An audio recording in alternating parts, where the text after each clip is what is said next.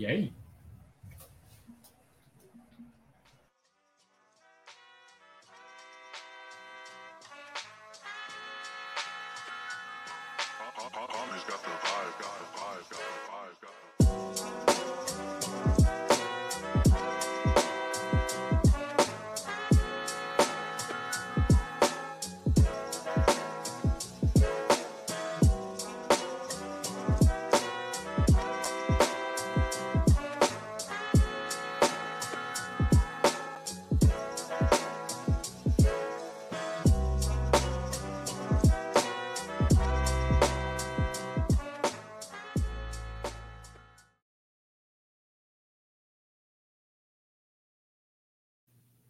Hello and welcome to Dynasty Degens episode 9.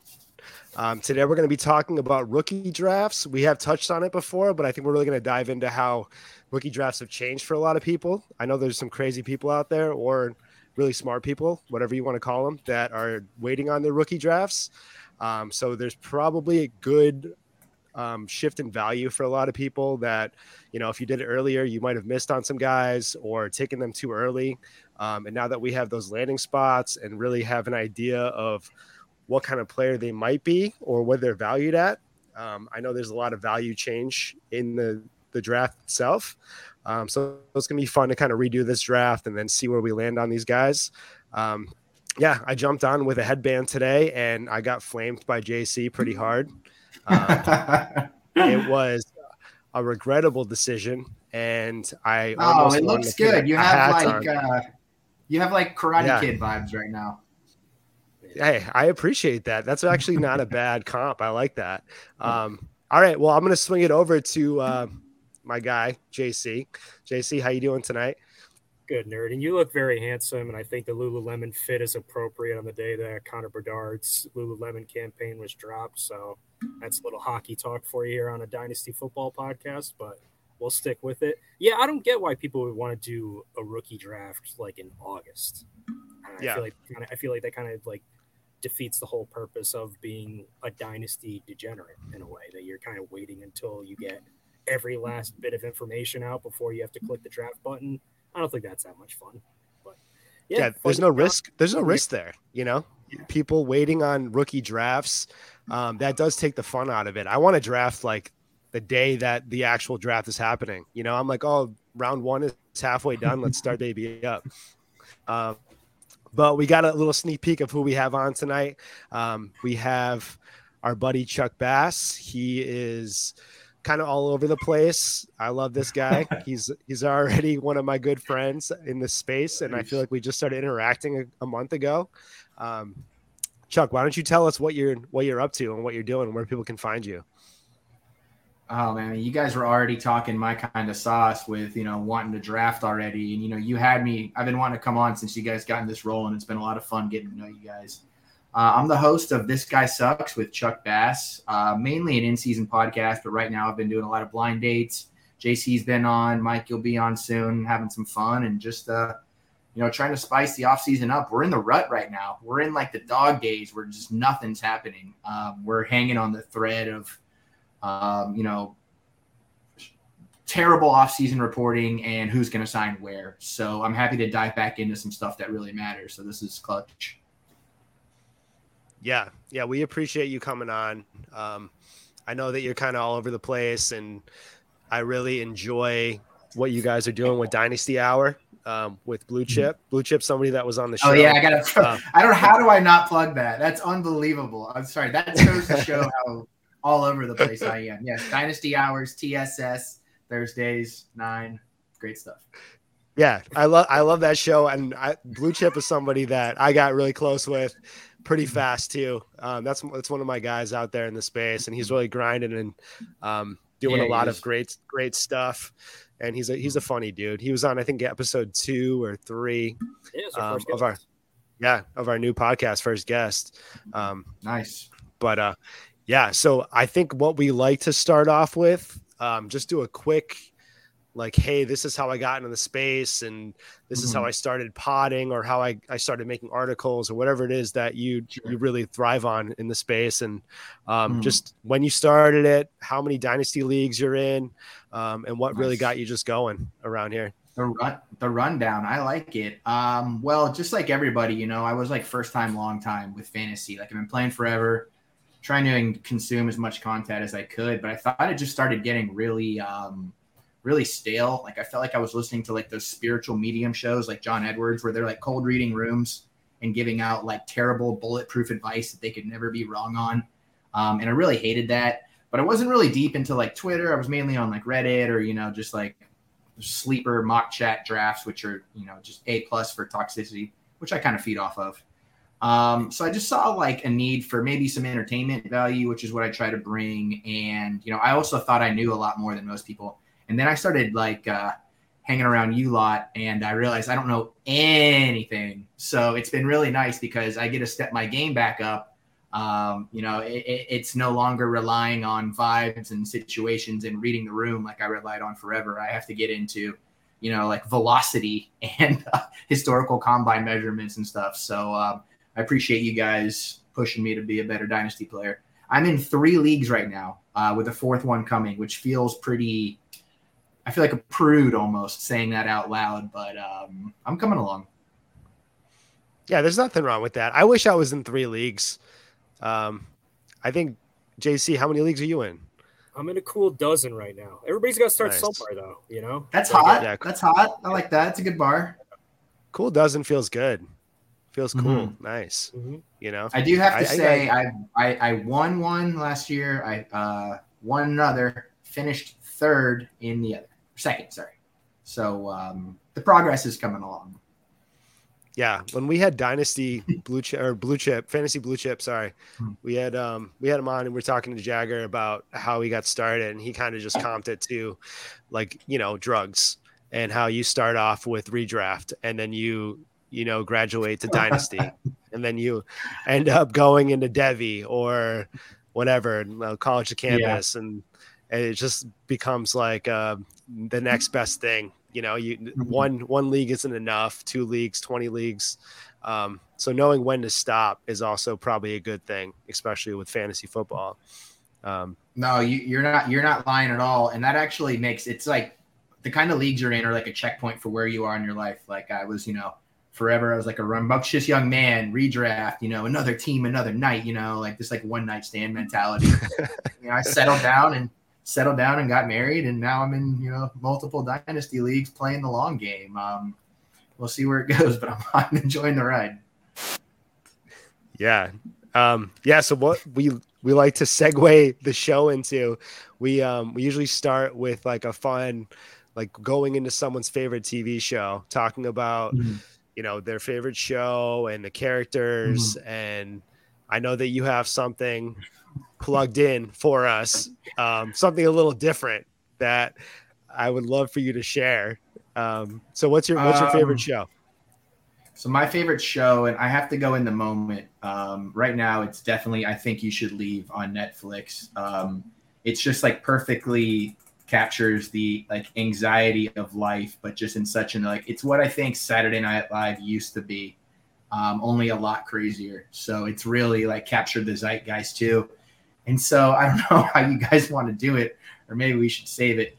I asked ChatGPT to write a script in the style of I Think You Should Leave about the 3 of us doing a draft, which is what we have lined up right now.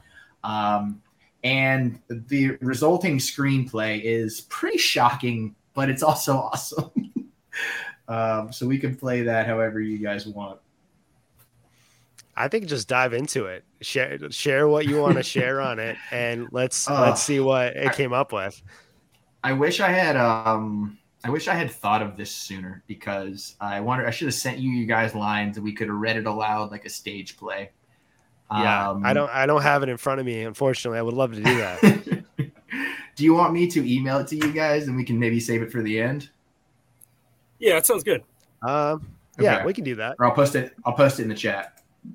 I'll break out my skull and we could do a whole Hamlet thing to be or not to be. Our vocal warm-ups and stuff like that. It'll be fun. Yeah, it could be a good finish. All right. I'll put it on Twitter. Yeah, and while you do that, I'm going to start up this mock and get this going. We're doing a 4-person mock today, rookies only.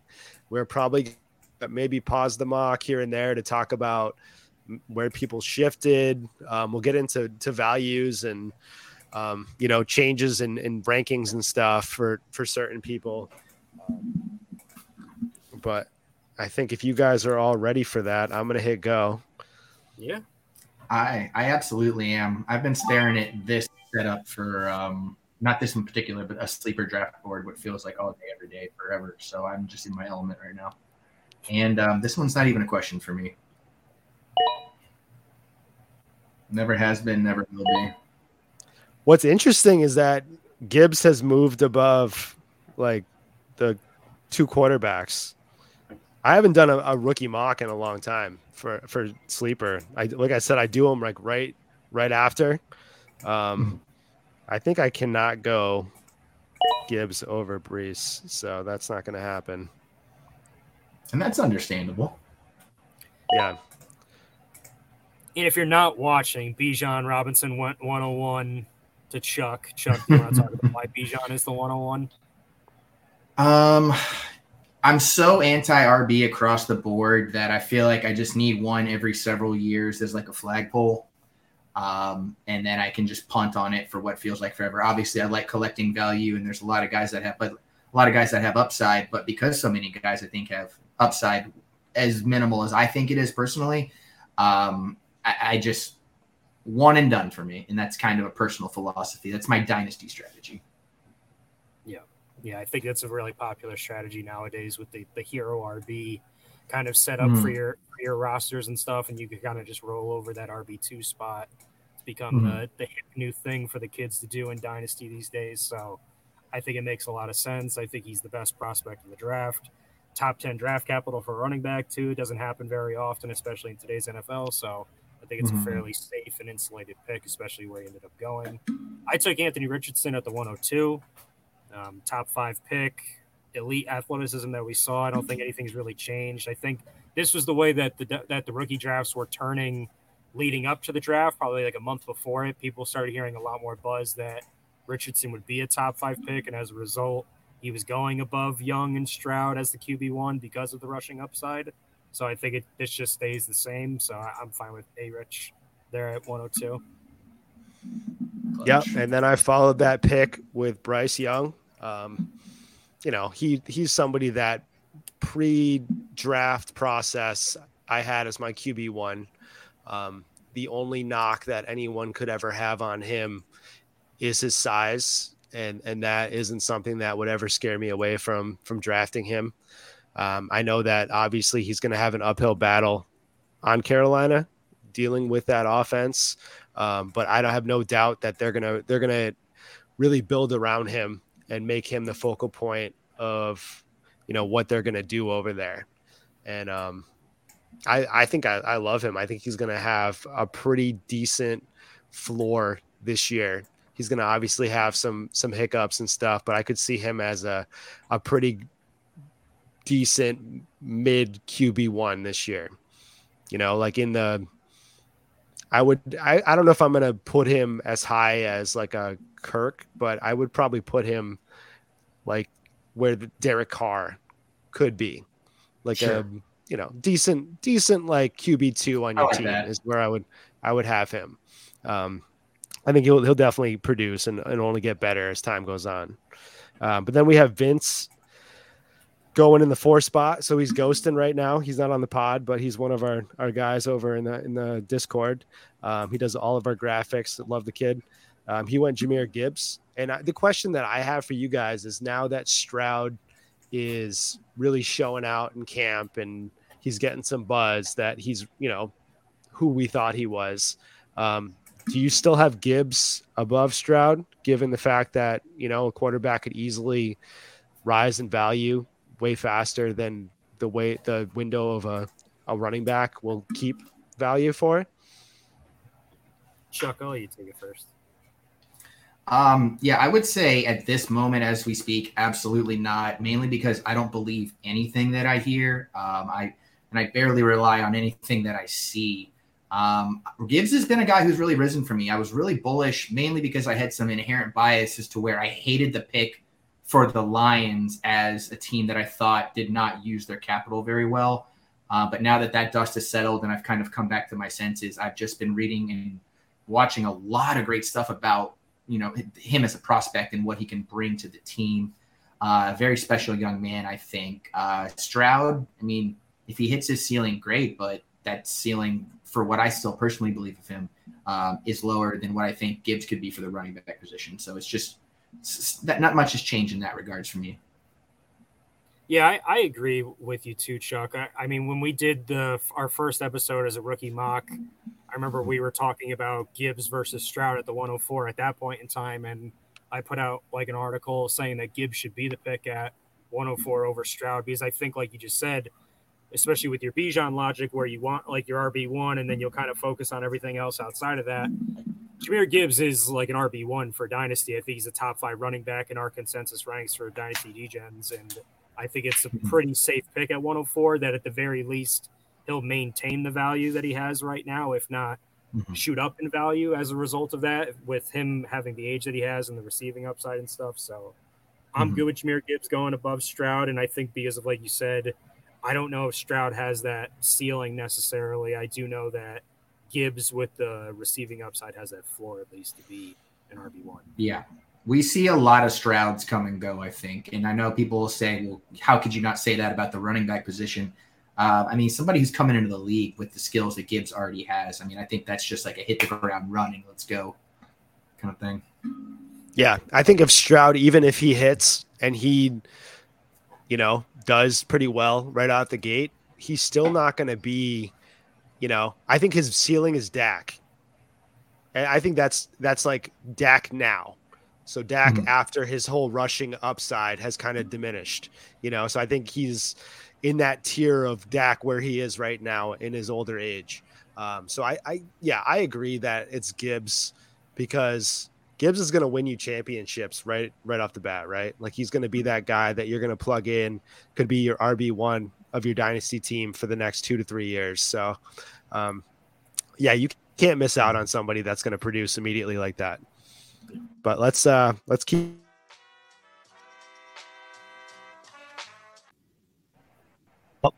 That was awful. I love the theme, so I could jam to that. So you guys play that as much as you want. Yeah. I was going to hit Zoom. All of a sudden, I just went right into the intro, and hey, it's good background music. All right, but lead us off second round. Okay.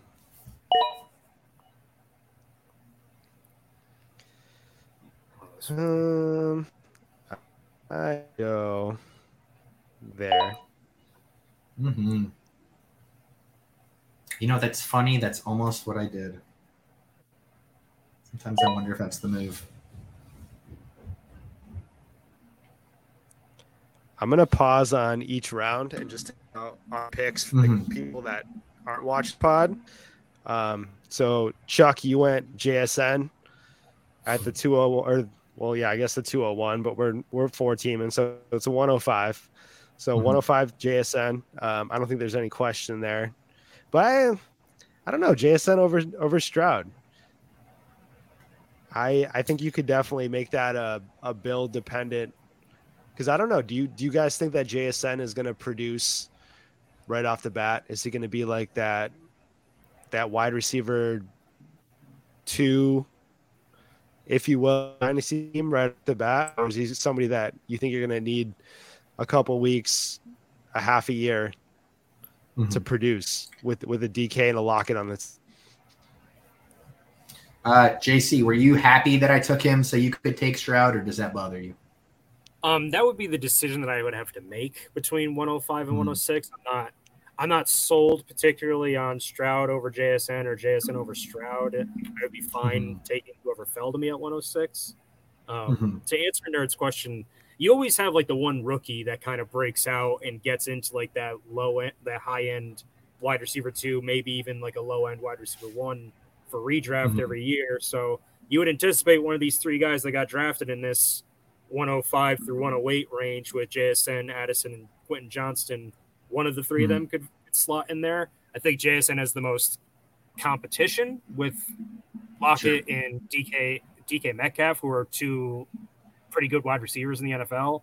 And I just feel like with them drafting Charbonnet and having Walker already and Geno kind of faltering down the stretch a little bit at the end of last year, I wouldn't be surprised like if they lean on the run game a bit more. And that's why they drafted Charbonnet. And it's more of an even balanced system. I think they were like 57% pass last year. So I wouldn't be surprised if it's more at 50-50. And at that point, less targets with more receiving options.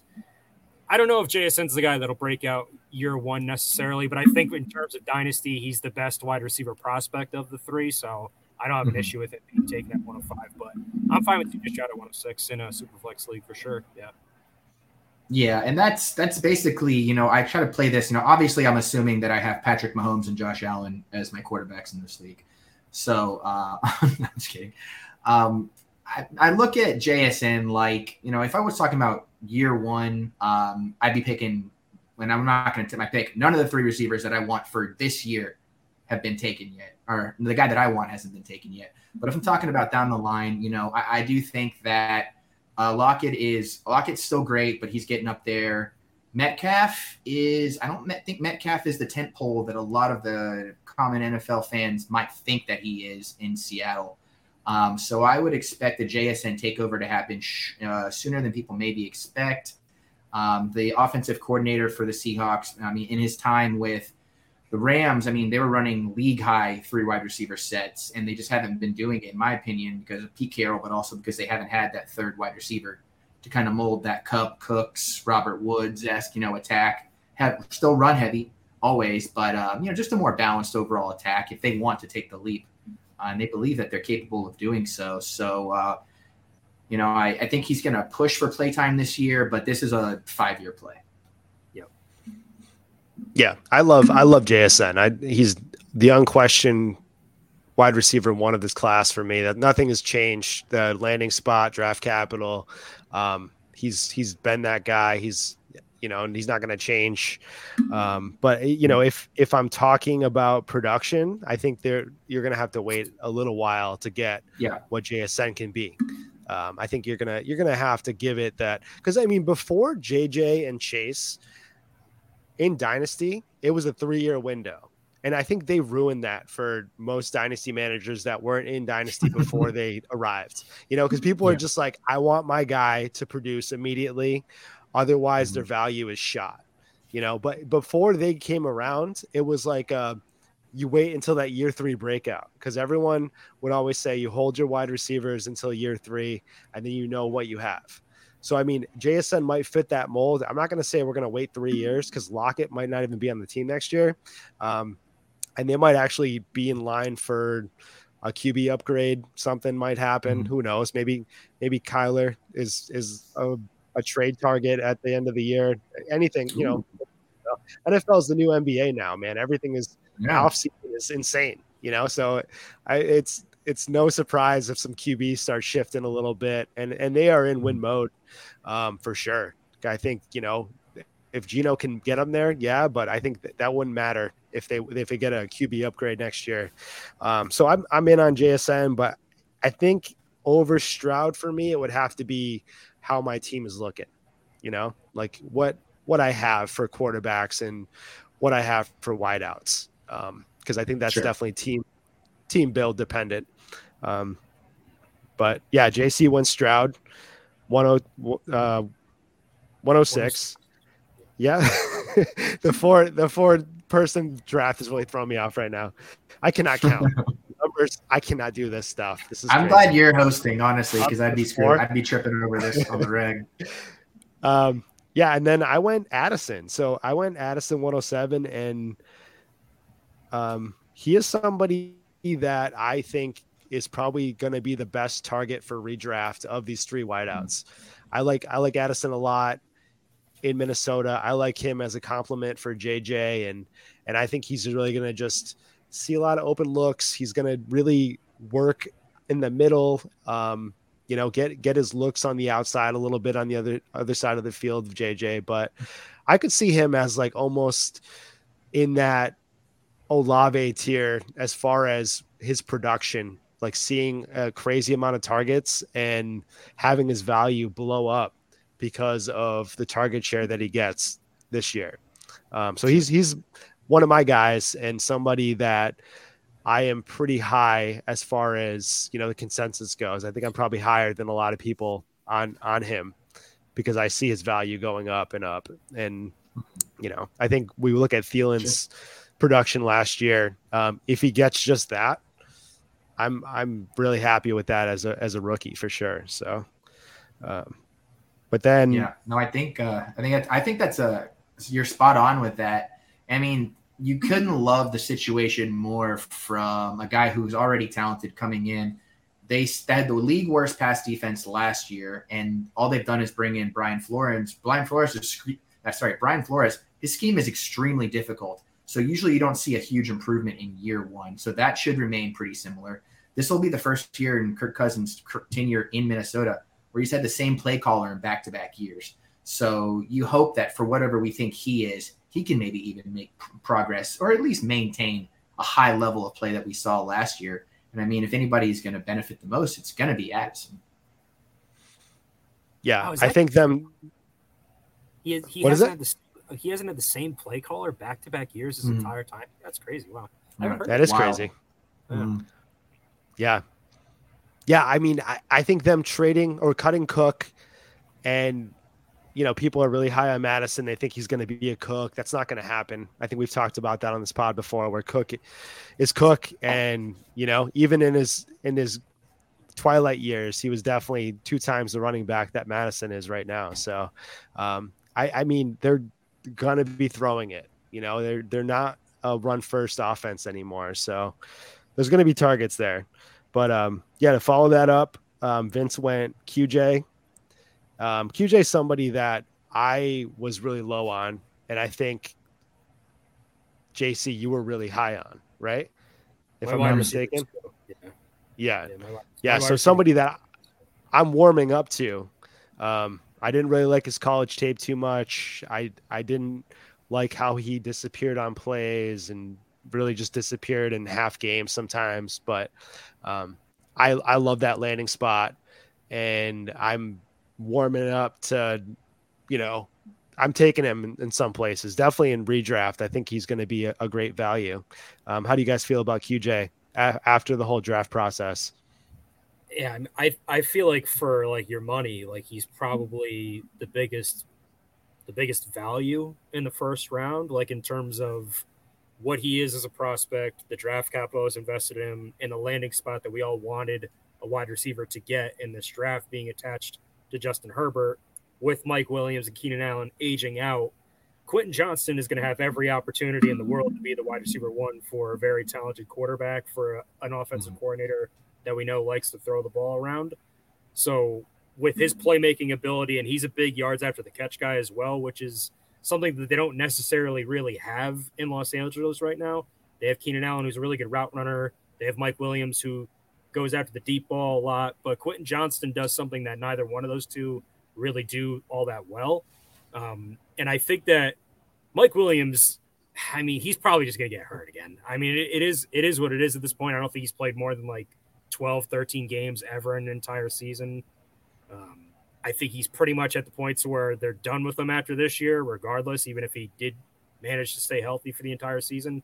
I think Quentin Johnston, personally, for me, I know this isn't a redraft show, but I think he's the guy that I'm targeting in redraft leagues because I think he is going to get an immediate opportunity to be a difference maker on this team. And all it takes is one injury to 2 ailing older wide receivers for him to be an immediate impact player that you probably get in like double-digit rounds in that area. Yeah, I like that. I think you can definitely put money on the fact that Keenan Allen or Mike Williams will be injured throughout next year. I mean, I not that Keenan Allen has been injury prone lately, as opposed to like his earlier time in his career. But once these guys have hammy issues, they have hammy issues for life. I think Louis C.K. did a bit of like where he injures his back. Shitty ankle. He goes to the doctor and he's like, "Ah, man, my back is killing me." And he's like, "Dude, just stretch out." And he's like, "All right, how long do I do that for?" He's like, "You do that for the rest of your life, man. You just have this for the rest of your life, bro. Like this is like," he's like, "I reach an age where I just have this and it doesn't go away." And that's the reality of like a 30+ wideout that they just have to maintain with these injuries for the rest of their life. No, you're right. And that's funny because that's exactly that's the bit of Louis that I go to for all these guys where he's just like, no, it's just shitty now. And now you're just going to have to deal with it. And it's funny because like injuries in the NFL and like how we all perceive them are usually a little more overblown, whether it's like, oh, that guy always misses time, or like, oh, that coaching staff can't keep anybody healthy. The Chargers are the only team that actually consistently 100% applies to. They have a star player miss multiple times every single year. And that's why I love the fit for him. Every draft, a guy who doesn't check as many boxes as we all hope he would somehow is like a breakout superstar. And we're like, damn. And it's usually because of the situation he's in. And this is like perfection for Quentin Johnston. Yeah. I took Josh Palmer everywhere last year because I was like, he's going to just blow up. You know, I was like, Mike Williams is going to fall out. And I was on him like every day, just telling all my buddies, like, go get Josh Palmer. Go get him for a third. Go get him for a fourth, you know. He led the team in targets last year. I know. I mean, it could have happened. If he was QJ, he would have had a monster year. He would have had a wide receiver 1 year. All right, I'm hitting resume. Let's roll on this. That's easy peasy because I'll tell you who I would take for this year if the opportunity presented itself. And I love him long term.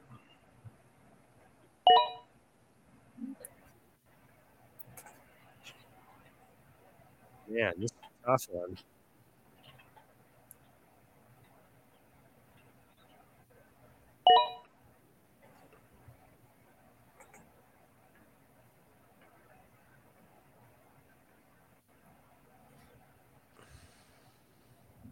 We probably left Vince for too long. He was doing the dishes right now or something.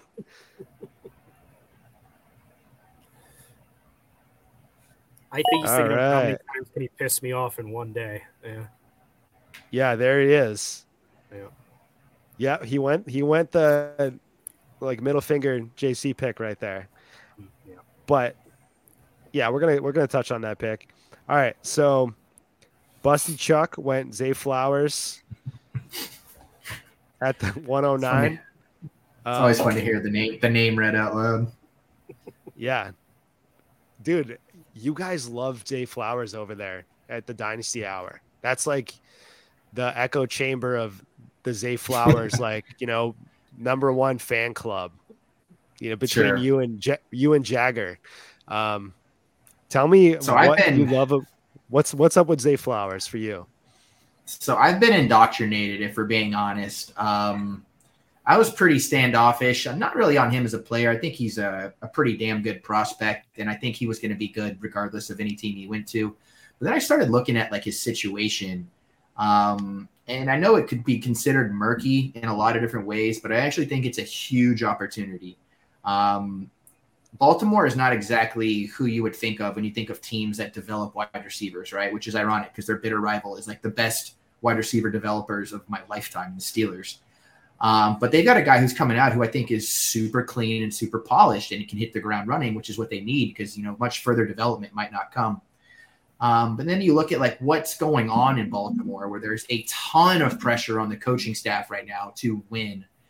There's a ton of pressure on the quarterback to produce and to show that he can throw. And the wide receiver room, while I like Bateman, I'm worried about his health. And Odell, I mean, you keep hearing people say, well, they paid Odell Beckham $15 million. They're not just going to use him as a decoy. Well, like when you look at the guys in the league that are making $15 million, it's like Allen Robinsons and Cortland Suttons. It's not exactly like your target hog playing at the, you know, volume, you know, chuggers. So Mark Andrews is always there, but I just think this is a beautiful opportunity for a guy who can do a little bit of the things that the offense has been lacking over the years. Yeah, I'm with it. I like that offense for this year for sure. I think that all the coaching changes they made.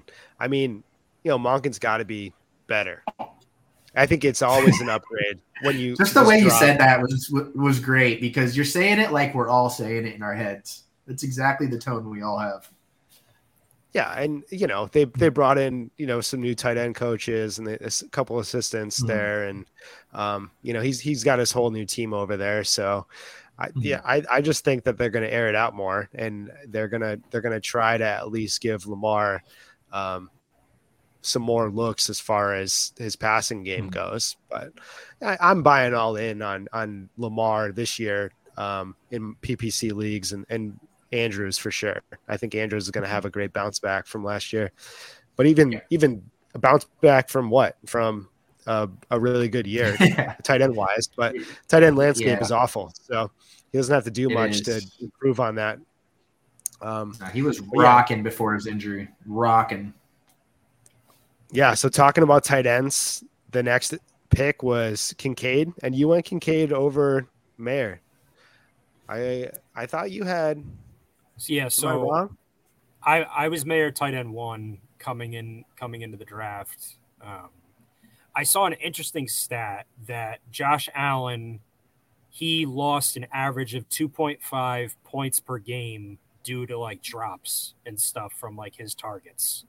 And if you remember specifically, if you watched the Buffalo Bills video of like their draft room and stuff, talking about why they drafted guys that they drafted and everything, their analytics guy, D-Rock, I think his name was, he was all in on Dalton Kincaid having the best hands in the entire draft. So I think they specifically targeted Dalton Kincaid with the mindset that, hey, this guy is going to be a sure-handed weapon for us that we can now work the middle of the field, let Stephon Diggs work outside, and maybe take away some of the safety over the top and allow Stephon Diggs to attack multiple levels of the field. And I just think Dalton Kincaid is one of these guys that is going to step in and probably be more successful than most rookie tight ends because of the way that he's going to be used. I don't think they're really going to use him as like an inline blocker or anything like that. I think they're going to actually allow him to catch passes and stuff. So for that reason, that's why I moved him up over Mayer. And I had Dalton Kincaid as 109 on my rookie big board. I have Devon A. Chain 110. So I couldn't in good conscience go against what it is that I have it ranked out as, because I think Dalton Kincaid probably provides better positional value in a tight end premium draft than Devon A. Chain does for a running back's positional value. So that's why I have to go Kincaid over him. Dude, the fact that you knew their analytics guy and his name is D-Rock is awesome. It's a very unique name. I think that's why. Yeah, that stands out. That's got a ring to it. An analytics guy going by D-Rock. You imagine you got to. I want to know him. I want to meet him. I want to see him. So take him to dinner. A guy that's punching numbers and talking about, empty air yards and the benefit of, those lost air yards improving. I want to know what the D stands for and what made him want to go with the abbreviation. That's what I'm curious about. Maybe Dwayne The Rock. Imagine their analytics. Dude, he's intelligent. I mean, that'd be great. Never not working.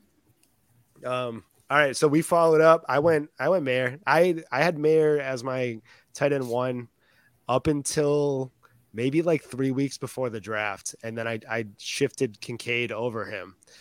And now I'm not going to say I'm definitely.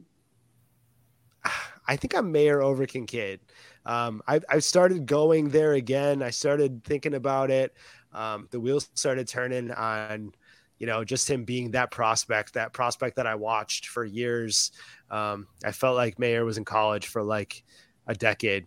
I felt like I've been watching him for so long that I just, he's such a complete player. And I always said he's going to be a better like NFL player than a fantasy player, but I think that it's going to equate to some good usage and maybe not immediately. He's not going to be that crazy good tight end 1, but I think his ceiling is a steady tight end 1 for many years to come. So I think I might I might go Mayer over Kincaid in general. And if JC didn't go there, I probably would have taken Mayer regardless. But and then your boy Vince took Devon Chain. Has he shifted at all for you, JC, with Cook going there? I mean, everyone kind of knew Cook was maybe going there, and it looks like it's a more real possibility now. Do you think that hurts him at all in the short term? No, I don't. Because I don't like. I think if you're a Devon Chain guy, you weren't expecting him to get 20 carries a game anyway. That's not really the way that he would produce you fantasy points. If anything, Dalvin Cook's been not a very good receiving back the last couple of years. In fact, he hasn't had more than like two receptions per game over the last couple of years as well. So I think that's the way that Devon Chain probably picks up some of his value. And, you know, if they want to bring Dalvin Cook in to be kind of like the plotter back to get more of the physical yards in the box, like that's fine. And then let Devon Chain be more of the slasher. That would be, I think, the ideal way to use him. And I think that's the way that they would use him. Because I think they drafted him with a plan to get all that speed out on the field. So I'm not concerned about Dalvin Cook short term or long term. I think you kind of know what Devon Chain's role is in the offense. It sucks because I can't really get him anywhere, like in any league. Like I don't personally, nobody's going to trade him to me because they'll just hold him hostage from me. So I think realistically, this would be the time to go buy him. I don't think you'd be able to get him for just a single second-round pick, but I know a lot of people probably aren't comfortable paying 2 second-round picks for Devon Chain. I would, but I personally believe in the talent that much. So that's where I'm at on Devon Chain. But, yeah, I think this would be the time to go buy him if you're interested in acquiring some Devon Chain shares, because I think people are going to be a little antsy with the potential Dalvin Cook or Zeke or what have you running back that could potentially land in Miami. Yeah. This was the guy that this is the mold of player Dalvin Cook that they could have signed that you're like, okay, that doesn't change anything. Like, had they brought in like a Kareem Hunt or maybe even like a Leonard Fournette who can maybe dip into that passing work a little bit, even if they are a little bit on the older side, you're not looking at as much maybe short-term usage, but I mean, it's clear what their plan is long-term, and he's the only running back on the roster that I think fits that mold. Yeah, I agree. He's definitely a guy you want in PPR leagues. I just traded him for Henry straight up 2 days ago. My build is I'm winning, and I need to win this year. So that felt really good. That's good, and that's pretty good value for somebody really that we're talking about Devon Chain, which we all had him as like the 110, 111. So I mean that's not so bad for Henry, who has to drop at some point in time, right? I mean, talk about two opposite sides of the spectrum of a running back too. I mean, seriously, that's like the movie Twins with Danny DeVito and Oh, that's good. That's really good. You're just Henry's he's going to die on my roster, and I think that's fine with me, because when you die on a roster you make money. Who catches more passes this year, Henry or a Chain? A Chain. I think a Chain, yeah. A Chain, definitely. All right, we're rolling. Ticker going. Boom. Where are you? Oh, yeah, well, I'm not going to be left out of this party.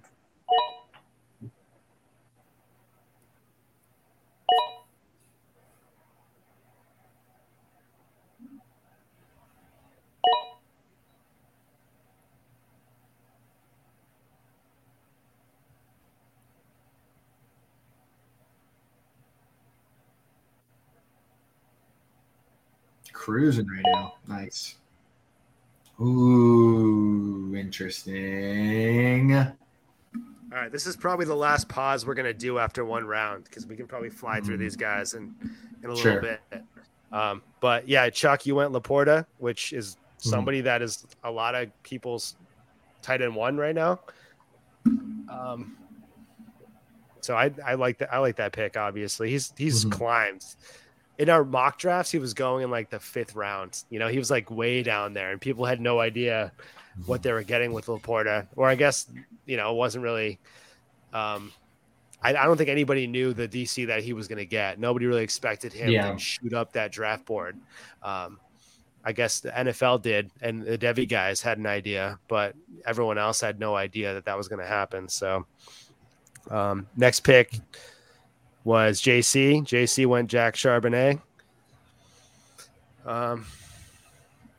Yeah, I mean, we know what happened over there in Seattle. We know where he landed, and that was definitely hard to stomach for a lot of people. Where do you guys see, what do you see happening in that backfield this year as far as the split goes? Nobody really knows, but if you had to guess, what kind of percentage is Sharp going to see in that backfield, and what role are you going to see him in and develop over time at least?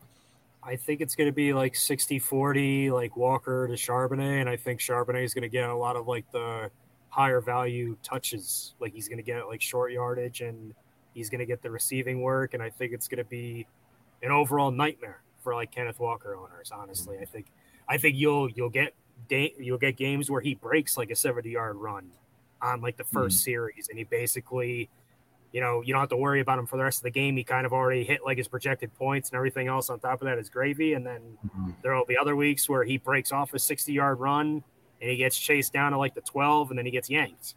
And then it's just one of those things where it's going to be really matchup dependent for him and kind of game script dependent. And I just don't anticipate him being out on the field for a lot of third downs. And I think some of the short yardage stuff is going to be Zach Charbonnet because he's a bigger guy. So I think that's just what's going to happen, and it's going to be very frustrating for both owners.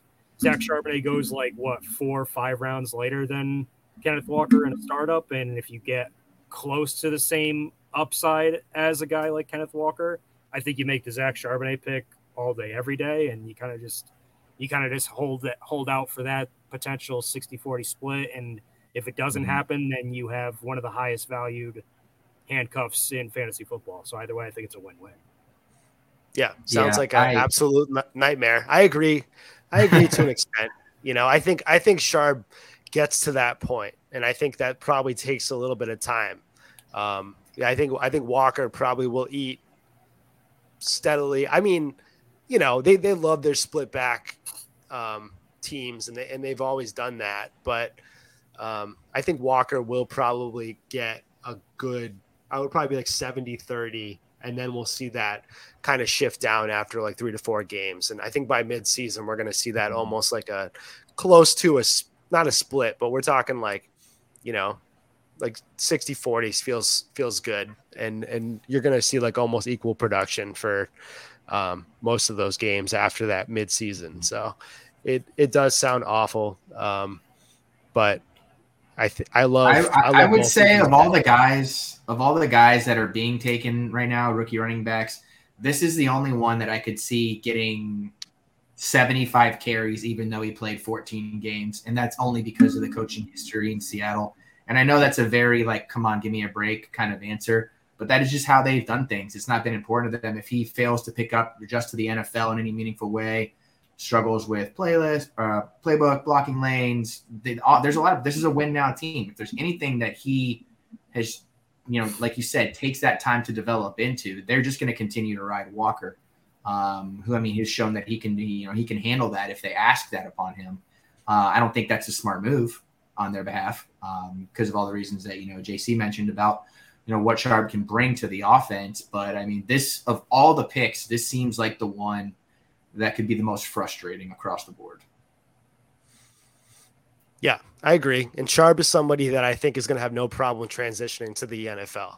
He was the most complete back besides Bijan for me when I did my whole drafting and scouting process. And he does have all the intangibles. He catches passes. He can run through the middle. He's got good footwork. He's got decent speed. Vision is awesome for him. So I think he's going to be great. And I really am sad of the landing spot because I was Sharp, and I love Walker too. And I know JC's smiling behind that hand of his. So we'll keep it moving.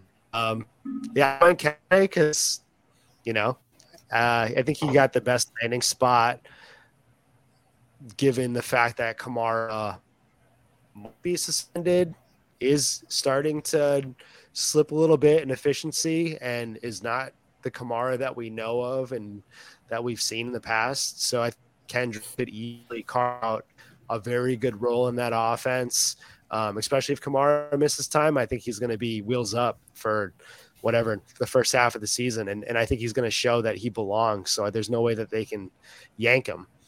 So it's probably going to be a split backfield there. If Kamara misses the time, I think he's got a nice window to climb through. So, and then after that, we have Downs. I liked a lot. He was pretty high in my draft process. I've cooled down on a little bit. And that's no knock on him or anything, but I want to see that Indianapolis can throw the ball, can support. They could barely support Pittman last year. Anthony Richardson wasn't there, but I want to see that offense. I want to see how they're built, and I want to see exactly what they're going to do in the first few games to really commit myself to Downs. I have a lot of shares of him, but I don't know what he's going to look like. He might be like a low wide receiver 3 this year, and they really get the hang of that offense and what they see. But you guys feel anything on these last couple picks? Do you have any takes on Downs or Kendre? I love Josh Downs. Yeah, I'll just say it. I have the most shares of rookies that I have right now are A-Chain, Charbonnet, and Downs. They have 3 or 4 shares apiece of the 3 of them. I think they took Josh Downs with. I don't think he should have been there for them to take him number 1 in the 3rd round. I think he's a better player than that. The fact that they did get him, I think it's kind of indicative of what they have planned for him in that role in the slot in the middle of the field, and that's kind of where Michael Pittman also operates. So I'm not entirely sure that it's a foregone conclusion that Michael Pittman's getting a $25 million a year contract next offseason. I think he could be gone. And if that's the case, I think Josh Downs kind of waltzes his way into a wide receiver 1 workload, because I really don't think Alec Pierce can hold a candle to him in terms of route running and getting open and stuff like that. So I think Josh Downs is an intriguing guy, and this kind of sucks about drafting with people who know who you like, because there's no way that he was getting back to me at 206 where I would have loved to get him there. But I'm pretty optimistic that Josh Downs is a really good value right now in rookie drafts.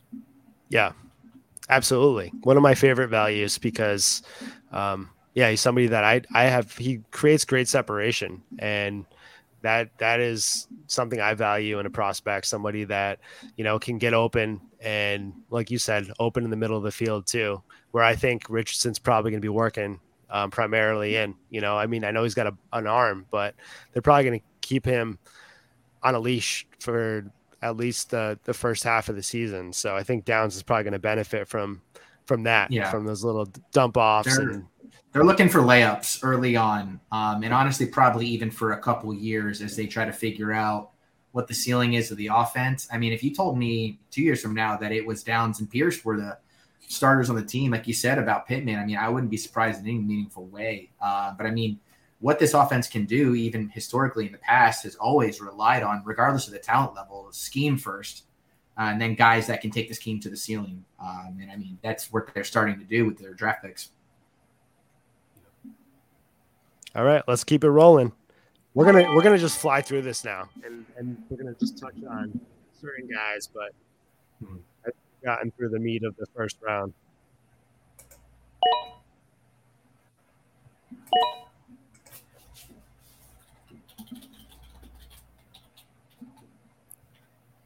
Yeah, so Jonathan Mingo going at the 205. Chuck, were you surprised when he got taken as high as he was in the NFL draft day 2? I think he was a top 40 pick or something like that. And do you think that there's a realistic possibility that he is the wide receiver 1 this season for Bryce Young? I actually loved where he went because I think that that's another team very similar to the Colts that's just complete. We need to evaluate everybody that we have. Nobody's guaranteed anything except for Bryce Young, right? which is exactly what you want, and that's where the opportunities always lie. I think this year, though, I still think DJ Chark can play at a moderately high level. I thought he was very good for what the Lions asked him to do last year. He was the only deep threat on the team. I don't know how much of that the Carolinas going to ask him to do, but I still think that he's got gas left in the tank. Might be a hybrid, but he's still got gas left in the tank. Yeah, it's interesting because, I mean, I think one of our first posts that we did for our Twitter page was why take Jonathan Mingo when you could take Aiden Reed like a round later in like rookie ADP data or whatever at that time. Yeah. I was surprised to see Mingo go that high, but it's one of those things where he's athletically gifted enough. He had a really good RAS score. The team seems like that they are willing to develop him. So I'm interested in Jonathan Mingo. I just don't know if I could pull the trigger where he's going now at this point in the draft. But I think that's where you have to draft him if you want any shares of him. So that's kind of course. And that whole thing, when you start to get in these tiers for the players, and as much as they matter, and they vary player to player, this is where I really start attaching to myself to destinations and what's happening there and what the next 3 years are going to look like for the player. And I just like teams that, don't feel tied down to their skill position group, making some pretty significant capital investments. Yeah. I took Will Levis at the 206. I think the fall was long enough in a super flex league. He got drafted 33rd overall. They traded up to get him at the beginning of the second round. So I anticipate at some point in time, Will Levis will be the starting quarterback of the Tennessee Titans. I don't know for how long. I don't know if they'll let him throw the ball at all, like they did not let Malik Willis do last season when he got to play. But that being said, I think it's good value at 206. I think I typically see him go like in the 9th or 10th round in startup formats. And I think at that point, that's a good value because I think you're taking Will Levis essentially at his basement value. And I think that, like I said, with him being a future starting quarterback, I think he's only going to gain value in that instance. So I'm good with him going at 206. Nerd, you had Roschon at 207. What are your thoughts on Roschon heading into that backfield with Herbert and Foreman? Do you think he's a guy that could be the lead back this season, or is he more of a wait and see kind of guy? Yeah, I like Roschon, and I think, people would have been a lot higher on him had he not been in the backfield with Bijan. He is somebody that I do like as a prospect, but that landing spot is probably going to rise him a little bit. I did take him over Tank. Tank went right after him. But I think Roschon has at least a clearer path to immediate production. I like Tank as a change of pace back, as somebody that is going to probably get like a 30% snap share at first, and then he might work into a decent role down the line a little bit. But I think Roschon could almost split backfield immediately with Khalil Herbert if given that opportunity. Like I said, Tank went right after that, somebody that I do love. I hate that spot, but it's not going to be so bad. Not as bad as people think it's going to be. And then Marvin Mims is somebody that I am indifferent about. How do you guys feel about Marvin Mims? Somebody sell me on Marvin Mims. Chuck, you took him, so you talk about Marvin Mims a little bit. This is one that I personally had been I liked the landing spot and I liked the player coming out, but I was a little down on him after the picks. I was like, what is happening with this Denver Broncos offense? What seems to be 4 players who might not be the same prospects or skill position group, but are not skill position group, skill sets, but all feel like the same tier. Like when I think of Judy, Sutton, Mims, and Patrick, like I don't think of wildly different players as far as like their score from 1 to 10. But I think that if Judy continues on this track of like being good, but not good enough to re-sign, which I think that most people would agree that he still needs to show a lot, that they've drafted the Judy replacement as far as that like deep slot guy that can kind of hit up and over, which is what Sean Payton's going to ask a lot out of that role. So this is kind of me. This is a bet against Judy, even though I love Judy. I think that's a fair criticism of Judy, honestly. And I'm pretty sure Nerd also likes Judy a lot. I'm a big Jerry Judy guy, but I think it's fair to at least say that he hasn't been able to stay on the field with any kind of consistency, and the production's kind of been lacking. Like if you look at it from like a full season scale, if you look at small samples, he looks really good in small samples. You can point to like his air yard share, you can point to his yards per route run. There's other metrics that he looks good in, but he never does it for a full season, which I think is important, an important distinction that you made, in that just because he looks good in certain points of the season, he's got to do it for a full year at least for them to feel any kind of confident way to sign him to a contract like that. There's nothing more deadly in fantasy than like a final 5 weeks of a player showing up. It is the most narrative twisting, like perception changing thing that could happen. If a player balls out over the final 4 or 5 weeks of the season, he might as well have balled out for some people for the entire season. Like that's always, and it happens every year across the board, running backs, tight ends, wide receivers. It's inevitable. And he's this year's best example of it. Yeah, it's recency bias is what it is. It's whatever your mind remembers the most of. And if you remember a player balling out for you in the playoffs, then you're going to love that player. I love Jeudy. I think people forget that Jeudy was one of the most sought out fantasy dynasty wide receivers of the last 10 years. Like people were so high on Jeudy. They had him above JJ. They had him, they were like, he's going to be the best route runner in the NFL ever. That's what was, everyone was like, oh, his routes are great. He's a clean runner. He this and that, and he's never really lived up to that hype, but I've always seen, like JC said, those flashes. He takes plays off, and that's what I don't like about Jeudy. He could be so great, but he just isn't great all the time. And I don't know if that's a mental thing or if that is like a system thing or whatever it is, but they do need to figure that out because I see his potential, but like you said, he hasn't really ever lived up to that potential. I wish people talked about that more because that's a really important point because his skill set is supposed to be like career proof, right? Like maybe you never hit top ceiling, but it's like you're going to get contract after contract with the things that he's good at. But if you have that kind of approach to the game, like you're going to get, I don't want to say blackballed, but I mean, you're going to miss opportunities that would typically be presented to you.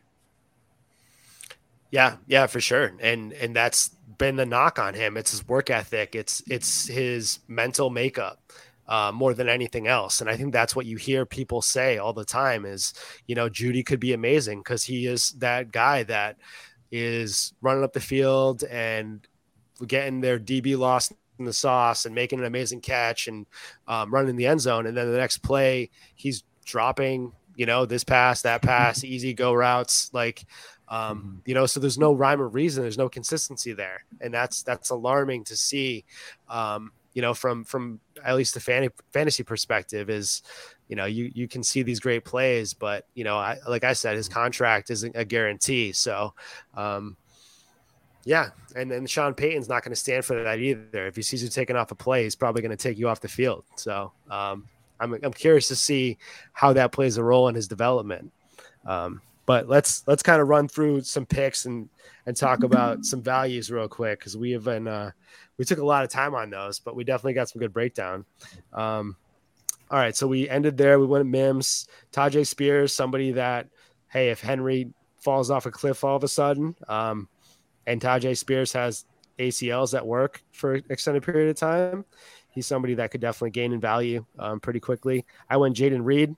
I do love Jaden Reed. I don't know what Love is going to be able to produce as far as what he can do. I'm hearing a lot of, Dobbs talk, and I'm hearing, I don't know what to make of that team right It's now. Crazy right now. This last week has been like Packers propaganda to the max. They all released the stories at the same time. Yeah, because everyone's gassing up Jordan Love, and I don't know what kind of quarterback he is. Nobody knows who Jordan Love is. I'm falling for it, for being honest. I'm falling for it slowly. The Packers, you have to imagine, they would have brought somebody else in if they didn't think Jordan Love could handle it.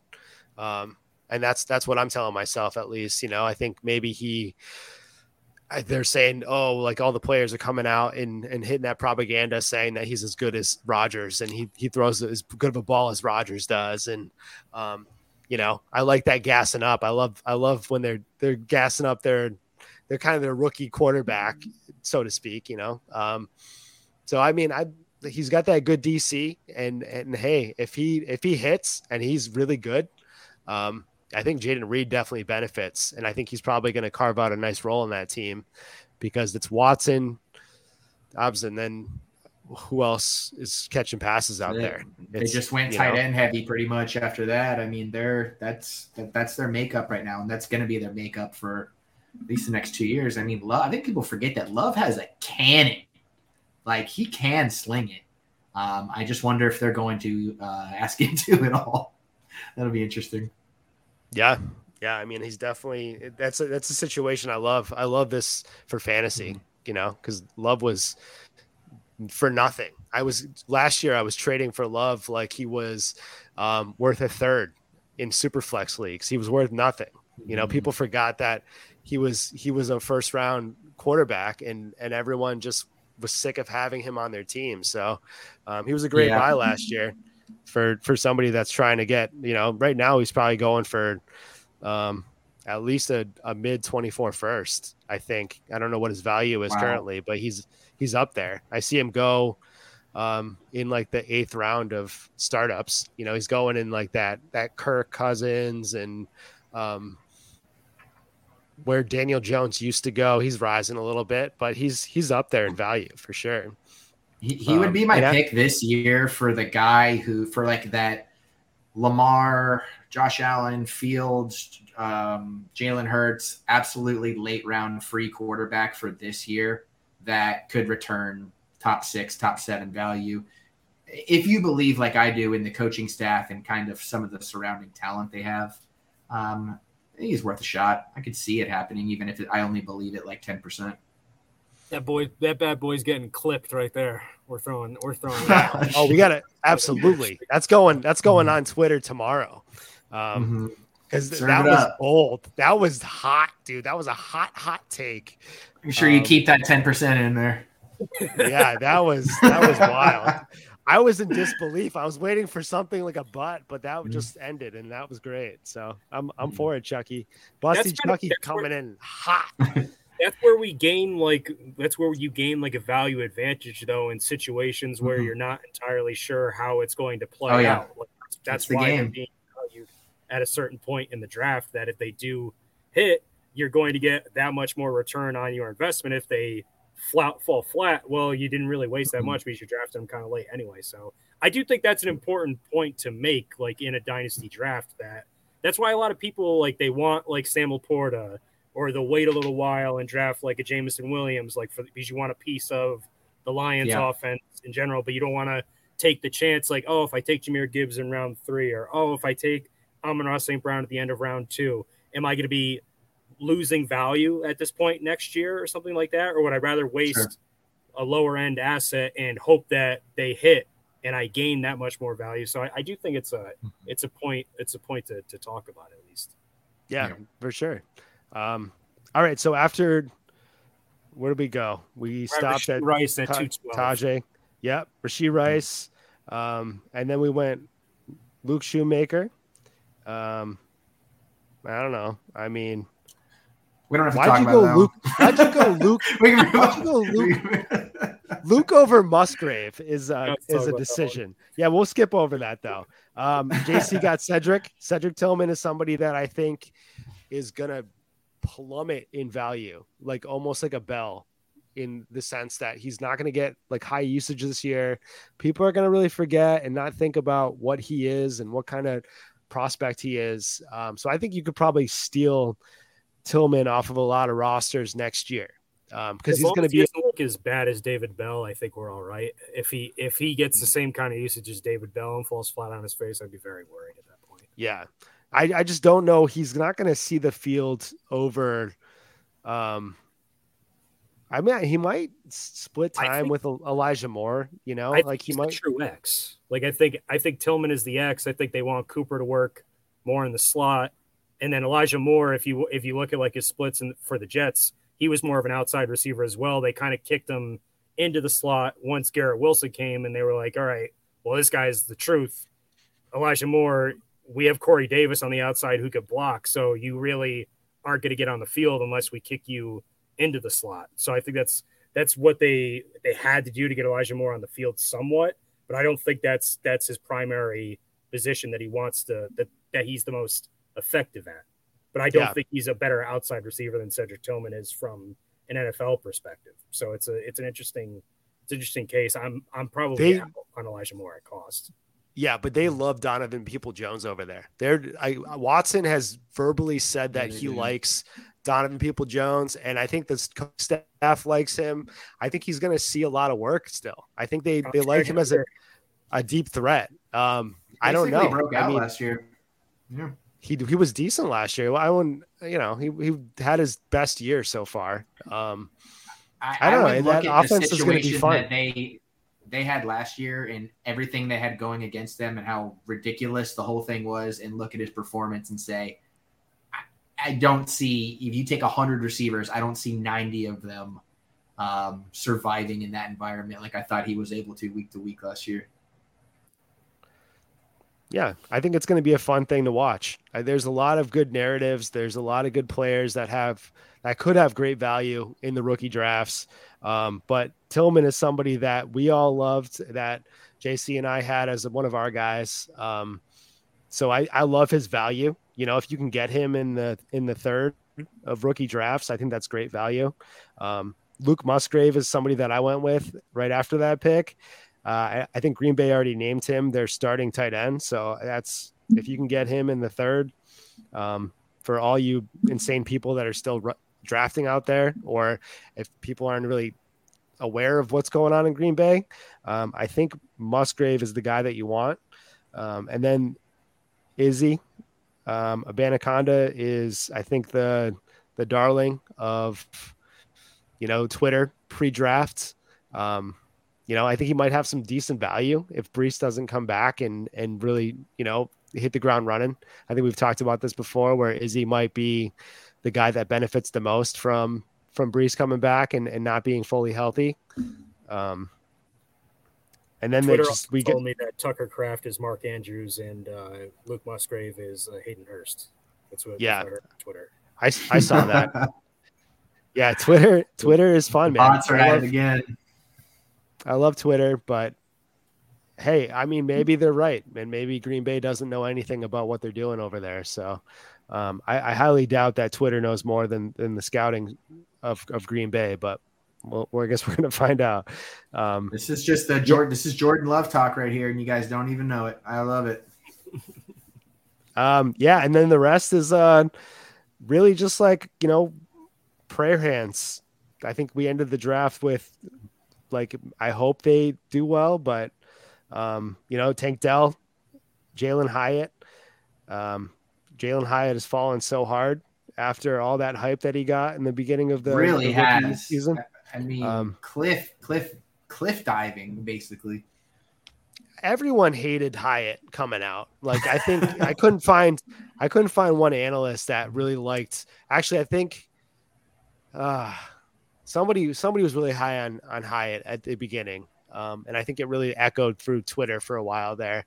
But everyone that you talked to that watched tape didn't like what Hyatt was, and it is, I guess the NFL saw that and realized, that they're not going to waste any high draft capital on Hyatt either. And everyone was saying he's going to be a first round pick. So another reason, to really not follow Twitter during that time period of before your rookie drafts. Don't get all your information from Twitter. Lance Zierlein gave him a 6.5. He was his wide receiver one for a good bit of the offseason after his initial film grades. And I think that's what was kind of propping up Hyatt's value a lot during that offseason, because he's a respected guy in the film community and the scouting community and stuff. So when he gives a grade like that, people are doing a double take, hey, are we missing something on Jalen Hyatt? And it turns out we probably are. Yeah, and you always have to question that, because there's guys out there, the big analysts that everyone gets their information from, like they're influencing a lot of people. So it's something you do have to be careful about because not everyone is right. But hey, maybe Hyatt's the guy in New York. Maybe he's somebody that I think he'll have a decent boom or bust. Like he'll have a decent ceiling and a zero floor, he worked off of all free releases in college. So there's no way that he's not going to see any press coverage or he's not going to see those broken plays that he made all his money off of in college. But he has an opportunity to everybody else there other than him. We know who they are. We know a little too much who they are. He has an opportunity to show that we don't know who he could be. The book's not written on him yet. Like it does feel like it is with the rest of the roster. Yeah. I mean, he's not in a terrible landing spot, like he could easily carve out a role on that team. I'm not betting on it, but yeah, it's possible. Next pick was Dwayne McBride. I just, it's a dart throw at this point, but hey, Cook's not there. I like Dwayne McBride almost as much as I like anybody in the backfield. So I'll take a stab at Dwayne McBride. And then my guy, Zach Evans. I think Vince probably picked Zach Evans for me, so that we can talk about homage. Yeah, we're not going to talk about him. After that, Sean Tucker, Michael Wilson, Puka, and then Clayton Tune. Is that Sean Tucker's jersey? Is he wearing number 69 for the Buccaneers? Or I've written him so many letters asking him to validate this. Oh man, he's my Buccaneers darling this year. I'm very excited for what a healthy and medically cleared Sean Tucker can do with a team that loves nothing more than to run the ball on first and long. I want a story with Sean Tucker so bad because, pre-draft process, it was Zach Evans and Sean Tucker in the first round for me. Like that's how much I love those two guys in college. Obviously Zach Evans had red flags, but Tucker, nobody really knew that I guess everyone figured it out, but nobody really knew that he had that serious medical issue. And that's very unfortunate for him, but I really hope that he comes back fully healthy and if he does, and he's Sean Tucker, like the guy that we know, I think he could easily push Rachaad White for some snaps in that backfield for sure. Yeah. But yeah, man, I don't know. That's not a lot of changes, right? In the rookie draft for the most part, like we're not shifting so much on these values as a whole. That's honestly when we talked about doing this, I was excited to see if it was going to play out exactly like that because I had anticipated that being the case just because of like what we talked about, right? Like the NFL is in like an absolute standstill, or at least it feels like it is. Like we're moving like molasses. So now it's everybody's chance to kind of go back and maybe pick out either bias or maybe they overlooked players, underlooked players. It seems like we did pretty good with the evaluations the first time. Yeah, I mean, there's obviously some shifts in the tight ends a little bit. Zach Charbonnet is definitely a lot lower than he would have gone about a month and a half ago. But otherwise, it's really the later rounds that we are kind of getting solidified for the most part. Because before it was, you can kind of see how the charts are playing out a little bit, even in the early goings of camp and stuff. And, you like the Kendre Millers and maybe the Roshans are going to be up there as far as value goes, even as early as the beginning of the season, if they are claiming that starting role. But yeah, it felt good for me. Yeah, I mean, it felt good for me too.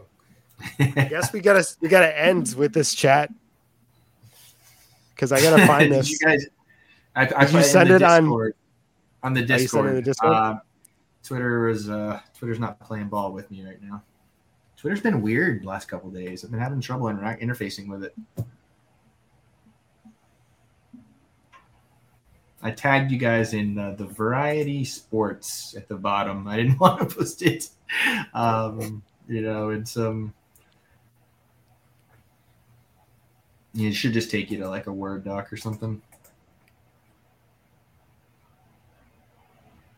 Variety sports, huh? Right. Yeah. It's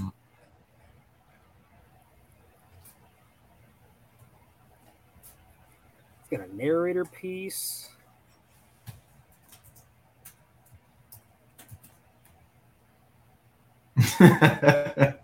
It's you don't have to read long to be able to tell that an AI wrote most of this.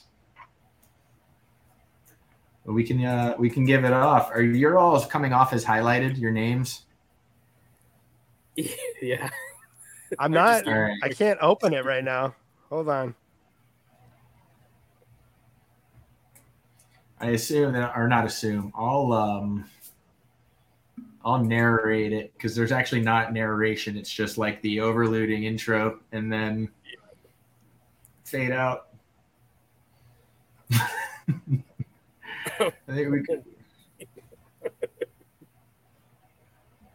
Oh, I got it. Okay. Okay. All right. So dive into it. Okay.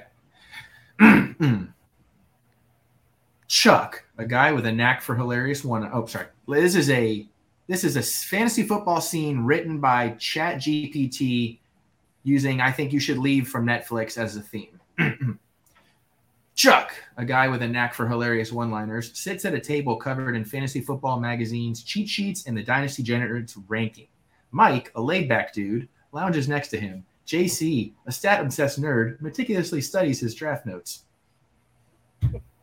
Thanks for coming over, guys. You really are the turbo team. I hope my team is as cool as Chuck's. While you're chasing girls, I'm chasing stats. Facts don't lie, my friends. Now, could someone help me with this coat? There's too much fucking shit on me. That's a chunky. Let me help, even though I know you're just here for the zip line. I am. Really? Fuck, I should have lied. Well, it's okay. Besides, I heard your moves on the field are as smooth as your moves on the dance floor. Is that why your team always ends up in the friend zone? Haha. Hey, my team might flirt a lot, but they also score big, just like me. Chuck, statistically speaking, your team has the lowest scoring average in the league. Maybe you should focus less on chasing skirts and more on scoring points. JC, buddy, love is a stat that can't be measured by numbers alone. I'm playing the fantasy game on a whole different level. Anyways, I guess you could say that is, well, let's just skip over that. Speaking of tactics, Chuck, any tips for this year's draft? Try your best to avoid any running backs in the first 3 rounds. I watched all of their game film, and it was just hours and hours of bodies busting out of shit wood and hitting pavement. Chuck, you know I don't have time for comedy on the field. I've got too much going on business-wise. JC, my man, you're like the fantasy football Rain Man, but instead of counting cards, you're counting yards. Where the hell are we, man? Is it me? Yes. Yeah. Let me fire off this tweet, and then we can get going. Tell me what you guys think. Slap and sewn some fantasy pig shit with these fat fucks, and I'm the fattest of them all.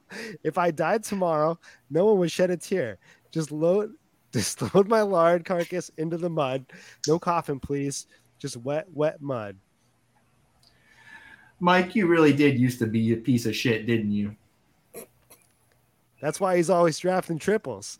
He's got triples of the Dolphins, triples of the 49ers, and triples of the Vikings. Triples is best. I don't know if I can do this. This season is going to be tougher than I thought. I don't know what any of this shit is, and I'm just fucking scared. You sure about that? You sure that's why? Why? You got me. I'm just afraid to draft Austin Eckler. Why? He's a ball boy. I hate ball boys after I was accidentally sewn into the pants of Big Charlie Brown at the Macy's Day Parade. Why are you all swearing? It's the adult draft. You're allowed to swear. You can't change the rules just because you don't like how I'm doing them. No one is changing anything. I'm going to get set up on my stuff. I don't want any questions about the tables. JC, when are you going to finally tell us your deep sleepers? Remember last year when he took Paul Buffano and Roy Donk on the first 2 rounds? Haha, yeah, that was great. Shouldn't have made such a sloppy mud pie. If you guys keep this up, I'm going to embarrass you. We're joking. How come the Wi-Fi isn't working? I forgot to tell you guys, my baby, Bart Harley Jarvis, broke it. Absolute fucking bullshit. Unprofessional bullshit. End scene. That was definitely interesting. I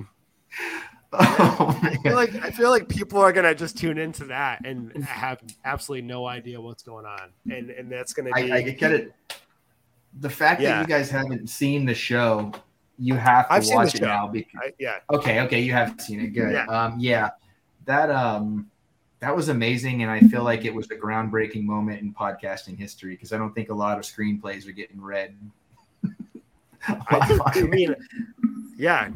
think it's definitely a first here, and it'd probably be the last, but that's all right. I enjoyed it. I just wish I knew my character's motivation. I didn't know that I was going to be playing up until that scene. So I would have tried. I asked it more inflection in my voice. Yeah. I asked it to give everybody distinct characteristics, and it made Mike a laid back dude is your characteristic. It's all good. Well, thank you guys. That was my exercise. Hey, well, that was definitely a very Chuck-esque pod that we had going there. That was the first. Dude, do you want to sworn quite a bit on too? Yeah. For sure. We definitely I'm sorry about that. But that was a lot. Yeah, that's all right. It's good to have a good swear. You want to close out with anything, Chuck? What do you have going on? Not a whole lot for me. Still got the Dynasty Hour. Thursdays at I think 9:10, something like that. Just plugging away with blind dates are coming up. Mike will be on soon. And yeah, just gearing up for the season. So we're having a lot of fun. Awesome. What about JC? You got anything coming up, buddy?